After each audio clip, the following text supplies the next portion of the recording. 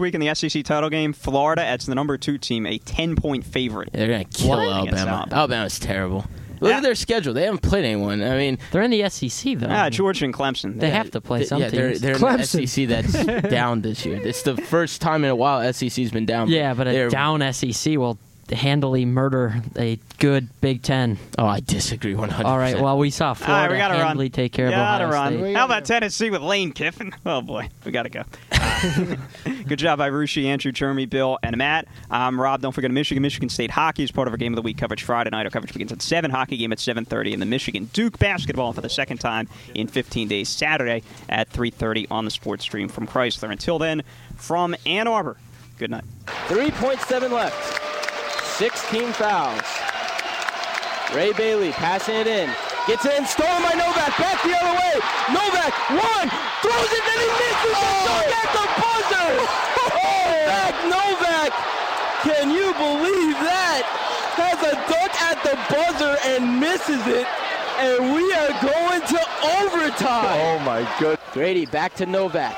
Novak looking down low, can't find anyone. Now over to Grady, back to Harris. Harris will try to be his man off the dribble. He will bring it inside. Foul and one. Counter for Manny Harris.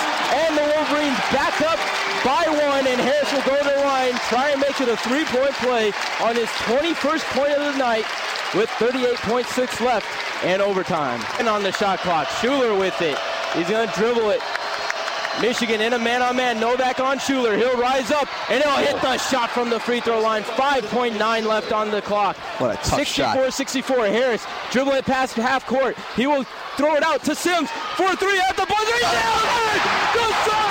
Sims with the 3 at the buzzer. A foot on the line, but counted. It is a 2. Michigan wins 66-64, and the Michigan bench swarms to Sean Sims. But the Savannah State Tigers gave them all that they could handle. And, if not for Deshaun Sims today, Michigan would have lost this game. Oh, man, I'm ecstatic. What can I say? Analyzing the past weekend's epic sports moments, Extra Points is next. And we will have a 4th down. The Wolverine defense can clinch this game for the Maize and Blue, and the big house will erupt. Dowdell will set up his wide receivers. He's got 3 of them. All 3 will come to the near sideline. Dowdell in the shotgun, takes the snap, rolls to his left. The pursuit is coming. He has to stop, throws to the end zone, and it's tipped away. The Wolverines had defeated the Spartans in a 3rd overtime.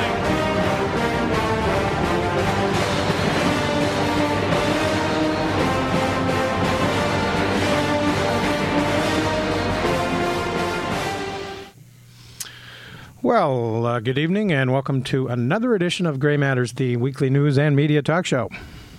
And just sliding into my chair, Jim Dwyer. Yeah, it's just that nuisance snow that we get so much of in Ann Arbor in the winter. Just makes those sidewalks slippery and the roads a little treacherous, so slow down. Well, slow down. That's a perfect segue into, it's officially a recession. Finally, the National Bureau of Economic Research, wanted to get that correct, declared today that we've been in a recession since 2007, December of 2007.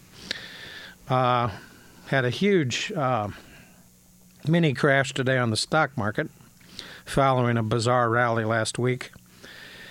And Obama, I guess, names his foreign policy team. Susan Rice, by the way, I think is an outstanding choice. And we'll have more excitement this week down in Congress as the big three auto companies try and get some bridge loans following the revelation that Wall Street has gotten $1.4 trillion over the last several months in bailout money with virtually no strings attached. And we'll just give out some quick brain damage awards. Plaxico Burress went to Michigan State, so we'll rub it in a little bit. What are you doing, dude, taking a gun to a nightclub in Manhattan for? Talk about a career-ending decision. He gets a brain damage award. And how about the Stampede on Black Friday? Well, stuff like this happens every couple of years. It's just mind-boggling that, not that happens, that actually is fairly expected, I think, when you get large crowds that are edgy and anticipatory, excitement. This is why events like concerts and sporting events, there's a flow, you're moving people in, you get a line like this. But what kind of, joyless existence compels you to get out of bed at 3 a.m. or spend all night? 11 o'clock. And some people were camped out for a day. The night after maybe you've had a nice Thanksgiving meal and you're going to go sit in a folding chair and a couple of blankets out inside of a Best Buy. To get what? How could it possibly be any cheaper that day than it will be 3 weeks from now when they still desperately need the cash flow? Right. It's amazing. And, of course, we had a shooting somewhere in California. What's new? Hey, Ben, that's my toaster. The Toys R Us shooting, I think. Was it over Elmo? Sad. Maybe it was over a Bush Cupid doll. I've got my big pins over here. Well, speaking of brain damage awards, the recent documents suggesting that the Bush administration was warned in 2006 about the fiscal state of affairs and delayed as long as up to a year to enforce any regulation and oversight on the financial community. Yeah. So it's not like the writing wasn't on the wall there, too. Yeah, and this mess is never ending. It's difficult to know exactly how it will end or when it will end. Harper's Index, of course, has some interesting statistics about this. Just read a couple of these. Percentage by which the $750 billion bailout exceeds the total U.S. GDP a century ago, adjusted for inflation, 50. Percentage by which it exceeds the cost of the entire New Deal, 33. Factor by which it exceeds the cost of the 1990 savings and loan bailout, 3. Minimum number of properties that the U.S. government was forced to buy as part of the S&L bailout, 43,640. Ratio of U.S. banks paid into the FDIC last year to choose that they received in ATM fees, 1-to-1. Percentage of Americans who say they live paycheck to paycheck, 47. Percentage of those making over $100,000 per year who say this, 21. This, of course, is based on the advertised bailout figure of $750 billion. And we now know that it's much higher. Well, of course, the media will have the rest of the week to unfold the shopping barometer that is today. I guess they're called some sort of everybody goes back to work and orders products online. Oh, the internet. The phenomenon. Internet Monday or whatever it's being called by the media. Of course, it turns out that more than 10% of the internet sites visited are still porn. Well, pornography for the Christmas season, I'm sure, is available on the internet. Do a Google search and heaven help you. Yes. On a more serious note, in addition to or alongside or in the background of or gently removed as these episodes of violence are sometimes spun to be, an incredibly violent weekend throughout the Middle East. Suicide bomber in Afghanistan, killing 10 in Kabul. Trio of bombings killed dozens in Iraq.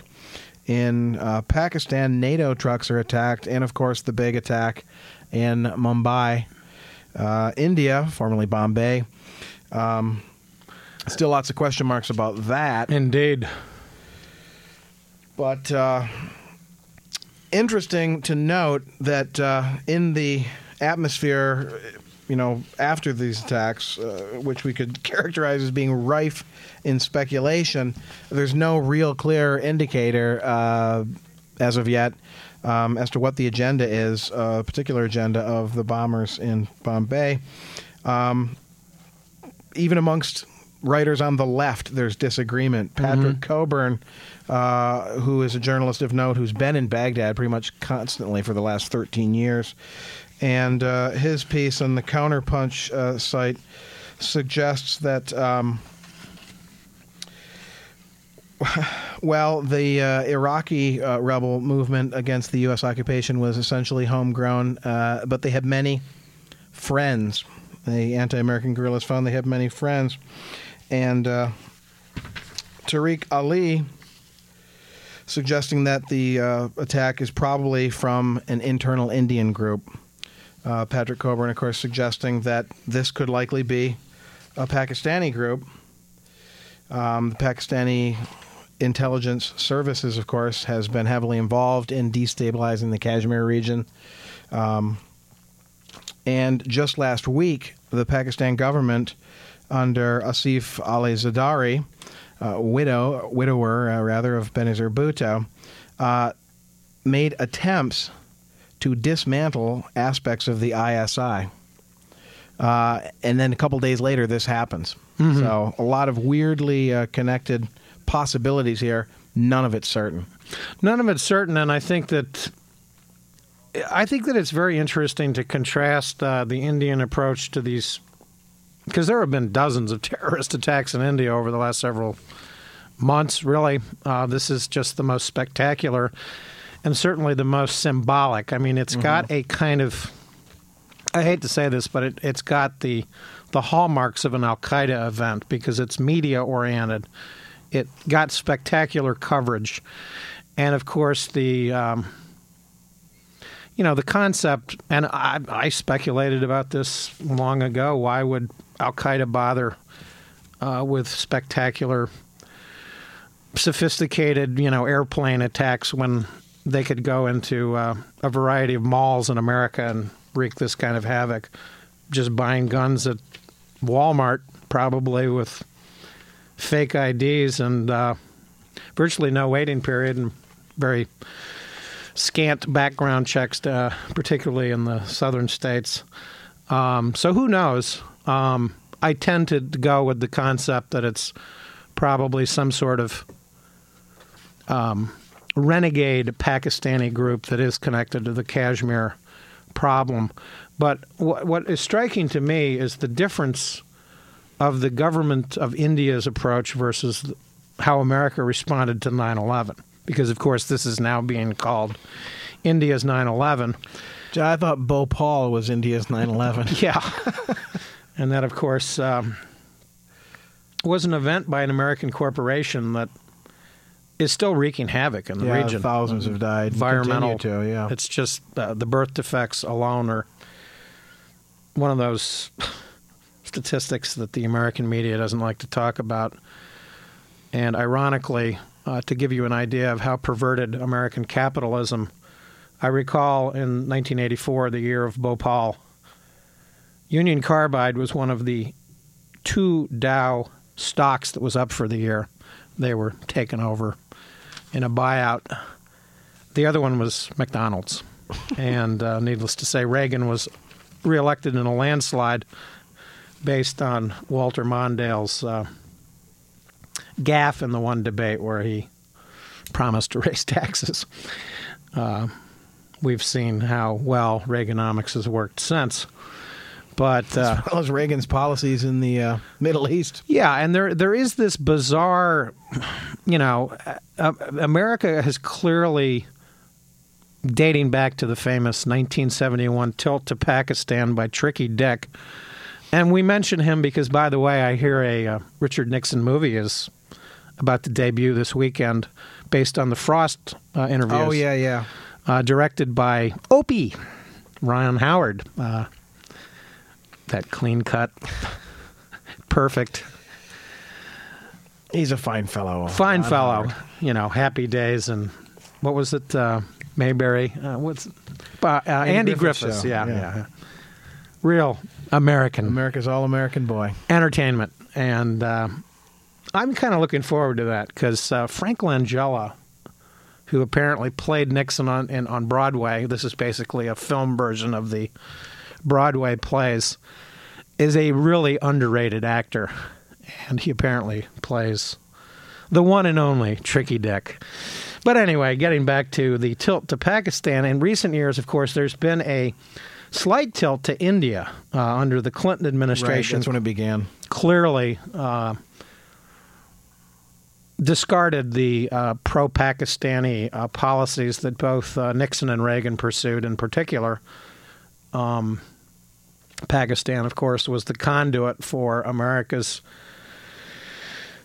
tragic and now irresponsible involvement in the Afghan Civil War that still continues. I mean, literally 1 million people have died in Afghanistan these many years since we first got involved. And to be historically accurate, it was Zbigniew Brzezinski that got America involved in Afghanistan. And incidentally, the facts show that America was involved before the Soviets ever invaded. But that's a long, complicated historical story. And surely Zbigniew Brzezinski, as a Polish refugee that fled communism with very hardline anti-Soviet views, probably had some mixed motives in a little psychological baggage. Psychological baggage related to the involvement of supporting these mujahideen in Afghanistan in July of 1979. But it's this recent, for instance, policy by the Bush administration relating to the nuclear business, right, involving India that's very troubling. And one can see also that this may be a classic covert operation by unknown forces. This could be a sabotage for the Obama administration. Let's remember that within days of Clinton being inaugurated in 1993, we had the World Trade Center bombing in New York City, allegedly minded by Ramzi Yousef. And his uncle, Khalid Sheikh Mohammed, who supposedly went to bin Laden at one point and came up with the broad outline for the so-called 9/11 plot. But within days of the World Trade Center bombing in February of, within weeks of when Clinton was actually inaugurated, within days, and I mean like 2 or 3 days, it seems that former Bush officials in Waco, Texas, attacked the Branch Davidian complex that created that whole crisis. So one begins to wonder, after a months-long standoff, about this operation. You know, the lifeboats, the speed inflatable rafts. You know, supposedly came by boat. Well, actually, you know, and it's all very speculative. According to Tariq Ali's article, "The Assault on Mumbai," he quotes a senior Indian naval official who's claimed that the attackers who arrived in a ship, the MV Alpha, were linked to Somali pirates. Oh, of course. That this was a revenge attack for the Indian Navy's successful, if bloody, action against pirates in the Arabian Gulf that led to heavy casualties some weeks ago. Some Somalian pirates that are in their teens apparently pulled a switch to activate Pakistani terrorists that are aggrieved about Kashmir. This strikes me as rather bizarre. But yeah, the Somalian pirates story is strange in and of itself. Yeah, well, regardless of and whether or not this eventually does get, traced back to the Pakistani group that's associated with the disturbances in Kashmir, the Lashkar-e-Taiba, whether or not it's connected to them, it's just another example of the extension outward of ripples of instability throughout the region that they go ever broader. And, of course, Somalia was one of those seminal areas of the world that the Reagan administration decided that it had stakes in during the Cold War in the 1980s. Oh, a number of proxy wars in Africa during the Reagan years, yeah. Crazy stuff. And, of course, the pirate thing has an amusing quality to it in my book. Well, I think so too. I think there's an element of distraction involved in the sort of hyping of the pirate story. I mean, there's an article from last week, West vexed by who is greater enemy, Islamist or pirates? It's like the regression into some sort of childlike Disney fear where, oh no, it's pirates, or is it monsters? And where on earth is Long John Silver when you need him with his peg leg? And of course, I bring the humorousness of the pirate story up because America or the world has this weird thing that's called Talk Like a Pirate Day. Oh, yeah. And it's sometime in September, but I remembered the thing that I found amusing about it this year was that Talk Like a Pirate Day coincided with the day that the Paulson Plan initially came out. So I decided that it wasn't... Are this be pirate terms indeed? It wasn't Talk Like a Pirate Day, it was Act Like a Pirate Day. And the piracy continues here and there. Some of the pirates, by the way, who have been interviewed on BBC have indicated that they have turned to piracy because they can't catch any fish. Overfishing in the region. Indeed. And worldwide, overfishing is becoming a serious problem. And one of the ways in which countries like our own, which are so rich in many other resources and so heavily concentrated on beef cultivation, which is really consumptive of a lot of resources, including fuel and water, especially fuel and water. We don't need to eat as much fish as we do here in America. There are parts of the world where fish represents a serious and considerable percentage of their total opportunities for protein intake. And so Americans, generally speaking, should probably consume way less fish. Well, particularly fish that are rich in mercury. Yes, another legacy of the Great Lake region here. Well, to go into, you want to eat some fish, but not too much. I think that's been proven over and over, but even by the FDA, that particularly pregnant women need to be very careful about fish consumption. But of course, in America, what we fret about regarding fish is, can we get that sushi? But getting back to the contrast between India's, shall we say, slowness and their caution, they have been unwilling to play the revenge card right off the bat, unlike America. By this time, if you equate the 9/11 event with this Mumbai attack in terms of timing, Bush had already decided that he was going to go to war in Afghanistan. He'd already had that magic meeting at Camp David in which, interestingly, Wolfowitz and Rumsfeld openly discussed attacking Iraq.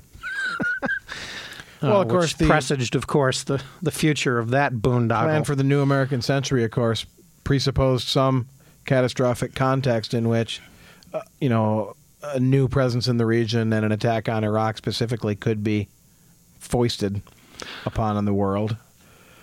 And while it seems there are quite a number of Clintonites and Clintonistas, whatever you want to call them, percolating into the Obama cabinet, some of these I regard with a little more concern than others. Susan Rice, by the way, I think is an outstandingly qualified person to head the UN. Hillary Clinton, that's kind of a mixed... Yeah, I'm going to agree with the cartoonist Oliphant on this one, who in the little corner, his little guy says, mistake one. Mistake one. Not pleased with this appointment at all. Yeah, well, on the positive side, because I'm not sure what there is positive about it. Well, so I have mixed feelings about Hillary Clinton, but on the positive side, first of all, she understands policy. She's very good at communicating. She understands the issues. We're not talking here about a sort of Cordell Hull sort of Secretary of State. I mention him only because I've always been fascinated with FDR's foreign policy. And FDR picked Cordell Hull specifically because he pretty much, his marching orders were, you're to deal with Congress. You're to go up there and testify to Congress, but I run foreign policy. Interesting. So you're a figurehead. Yeah. Very clear from the beginning. And one does wonder if Hillary Clinton is a celebrity Secretary of State a la Kissinger, sort of a globetrotter extraordinaire with her entourage, and even Bill Clinton somewhere in the back seat, possibly doing some driving. Who knows? But it is puzzling and odd that she would be selected as Secretary of State. I'll give her the benefit of the doubt. We'll see how it works. I think, for instance, she's a big step up from where we've been. Yeah, she's much better than Condoleezza Rice. Without even having begun, that can be said. A paper pusher extraordinaire. And I think that... A chin wiper. Yeah, right. Here's the bucket. Duh. I mean, she really, her first appearance on the Bush cabinet was as sort of a helpful teacher, tutor, friend. Right, a briefer on... Yeah. Basically, going over the map, the basic geography of the world. You mean this green country here? No, the pink one. Maybe Palin has a future as a briefer.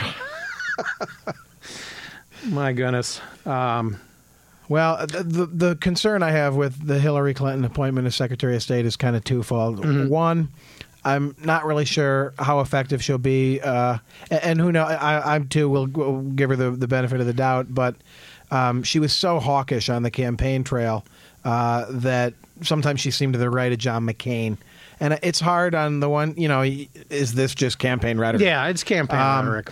But these sort of things are not pleasant to deal with and chew over in recollection. Well, I think Bill Clinton would have been a much better pick because it's interesting that John Quincy Adams actually, after he left the presidency, became Secretary of State, and some historians claim he was one of the best secretaries of state we've had. Yeah, I think that Clinton does, or Hillary. Spillery, whatever. She's got some assets. She is fundamentally a competent person. Oh, yeah. I mean, I think that she's going to handle the details, getting the right people in undersecretary positions, and sometimes they're actually even more important regarding the actual policy. And I do think that there is something to be said for the rock star issue, the celebrity thing, because America has extraordinary repair work ahead of it. Oh, yeah. Diplomatically. I mean, we're cleaning up. We're not even popular in Britain. This is really, there's mop-up work. There is mop-up work. I mean, Garrett Morris comes to mind with 3 Mile Island. Gigantic Jimmy Carter. The colossal presidency. So there is something about Hillary Clinton that I think she might actually do a pretty good job. Yeah, I've also, the other aspect of my concern or hesitation is that I think she would have been very effective as a sort of a leading Democratic senator. Yeah. Pushing issues that she's, been very concerned and involved with. Healthcare is just waiting in the wings. That was what I was going to get to next. I think that the other reason they may have given her this job, to keep her away from the healthcare? To keep her away from the healthcare debate, because the baggage associated with that would have been perhaps problematic. And this gives her a kind of a parameter outside the healthcare debate that could work for Obama. So I'm going to keep an open mind about her. As Secretary of State. I guess we'll see how the devil and the details work out. But it doesn't seem so far that Obama is really rocking the boat much. No. This is a sort of... He's in the center, and he hasn't really gone too much past right or left of the 2 yellow lines even. It's frightening. Now, I can understand this in the area of the economic realm. Perhaps the more radical thinkers that are really going to bring the change are going to be at some of these other departments. Well, Bill Clinton did bring the center of the country to the right. And this is where Obama's essentially operating from. The votes for him were for all sorts of reasons. And hey, it's the best bet going, for sure. But when I saw David Bonnier and his group of advisors there, I thought, oh, okay, well, he's somebody who was considered a dangerous radical leftist by the Republicans, and he's a good, working class, left of center for sure figure in Michigan politics. And I hope we gets some guys like that. Yeah. He In the might mix be a here, too. Department of Labor kind of guy. I mean, we're keeping Gates, so we should have some. Which is another Somebody from the problematic left. thing. I mean, I understand the logic of keeping Gates, but Gates should only be there for a very brief time because we've talked about this repeatedly. Obama cannot get anything going on the economy substantively unless there are some serious reorganizing the Pentagon. Right. You know, the That's irony, the easiest place to start. The irony is the best guy for the job to do that is actually Donald Rumsfeld. As incompetent as Rumsfeld was in so many ways, if you actually look at Rumsfeld's concept of transformation before 9/11, Rumsfeld actually had some substantively good ideas, and I'm actually going to be somewhat intrigued to read his memoirs because I think Rumsfeld, at a sort of personal level, feels like he was hung out to dry. He was made the scapegoat for the real problems that went wrong with the Iraq War. He wanted to get out, actually. You know, the details show. That's true. But there was something in the White House, i.e. Condoleezza Rice, Karl Rove, that wouldn't allow this. And when you look at this sort of massive, I call, the reform area that Obama's going to have to work on in terms of the economic agenda, housing, jobs, energy, and healthcare, that's sort of circumscribed by this massive debt problem and credit crisis, so to speak. He's going to really need to look at the Pentagon to get this money out of the Pentagon into renewable energy, into sustainable economic development, into some kind of old-fashioned Keynesian economics, New Deal economics. Some people need quick jobs. Get some unskilled people out there filling potholes, cleaning up parks, bulldozing slum areas, whatever, urban renewal. It needs to happen right off the bat. Needed, yeah. Right off the bat. Anyway, you are listening to WCBN FM Ann Arbor. It's a little after 7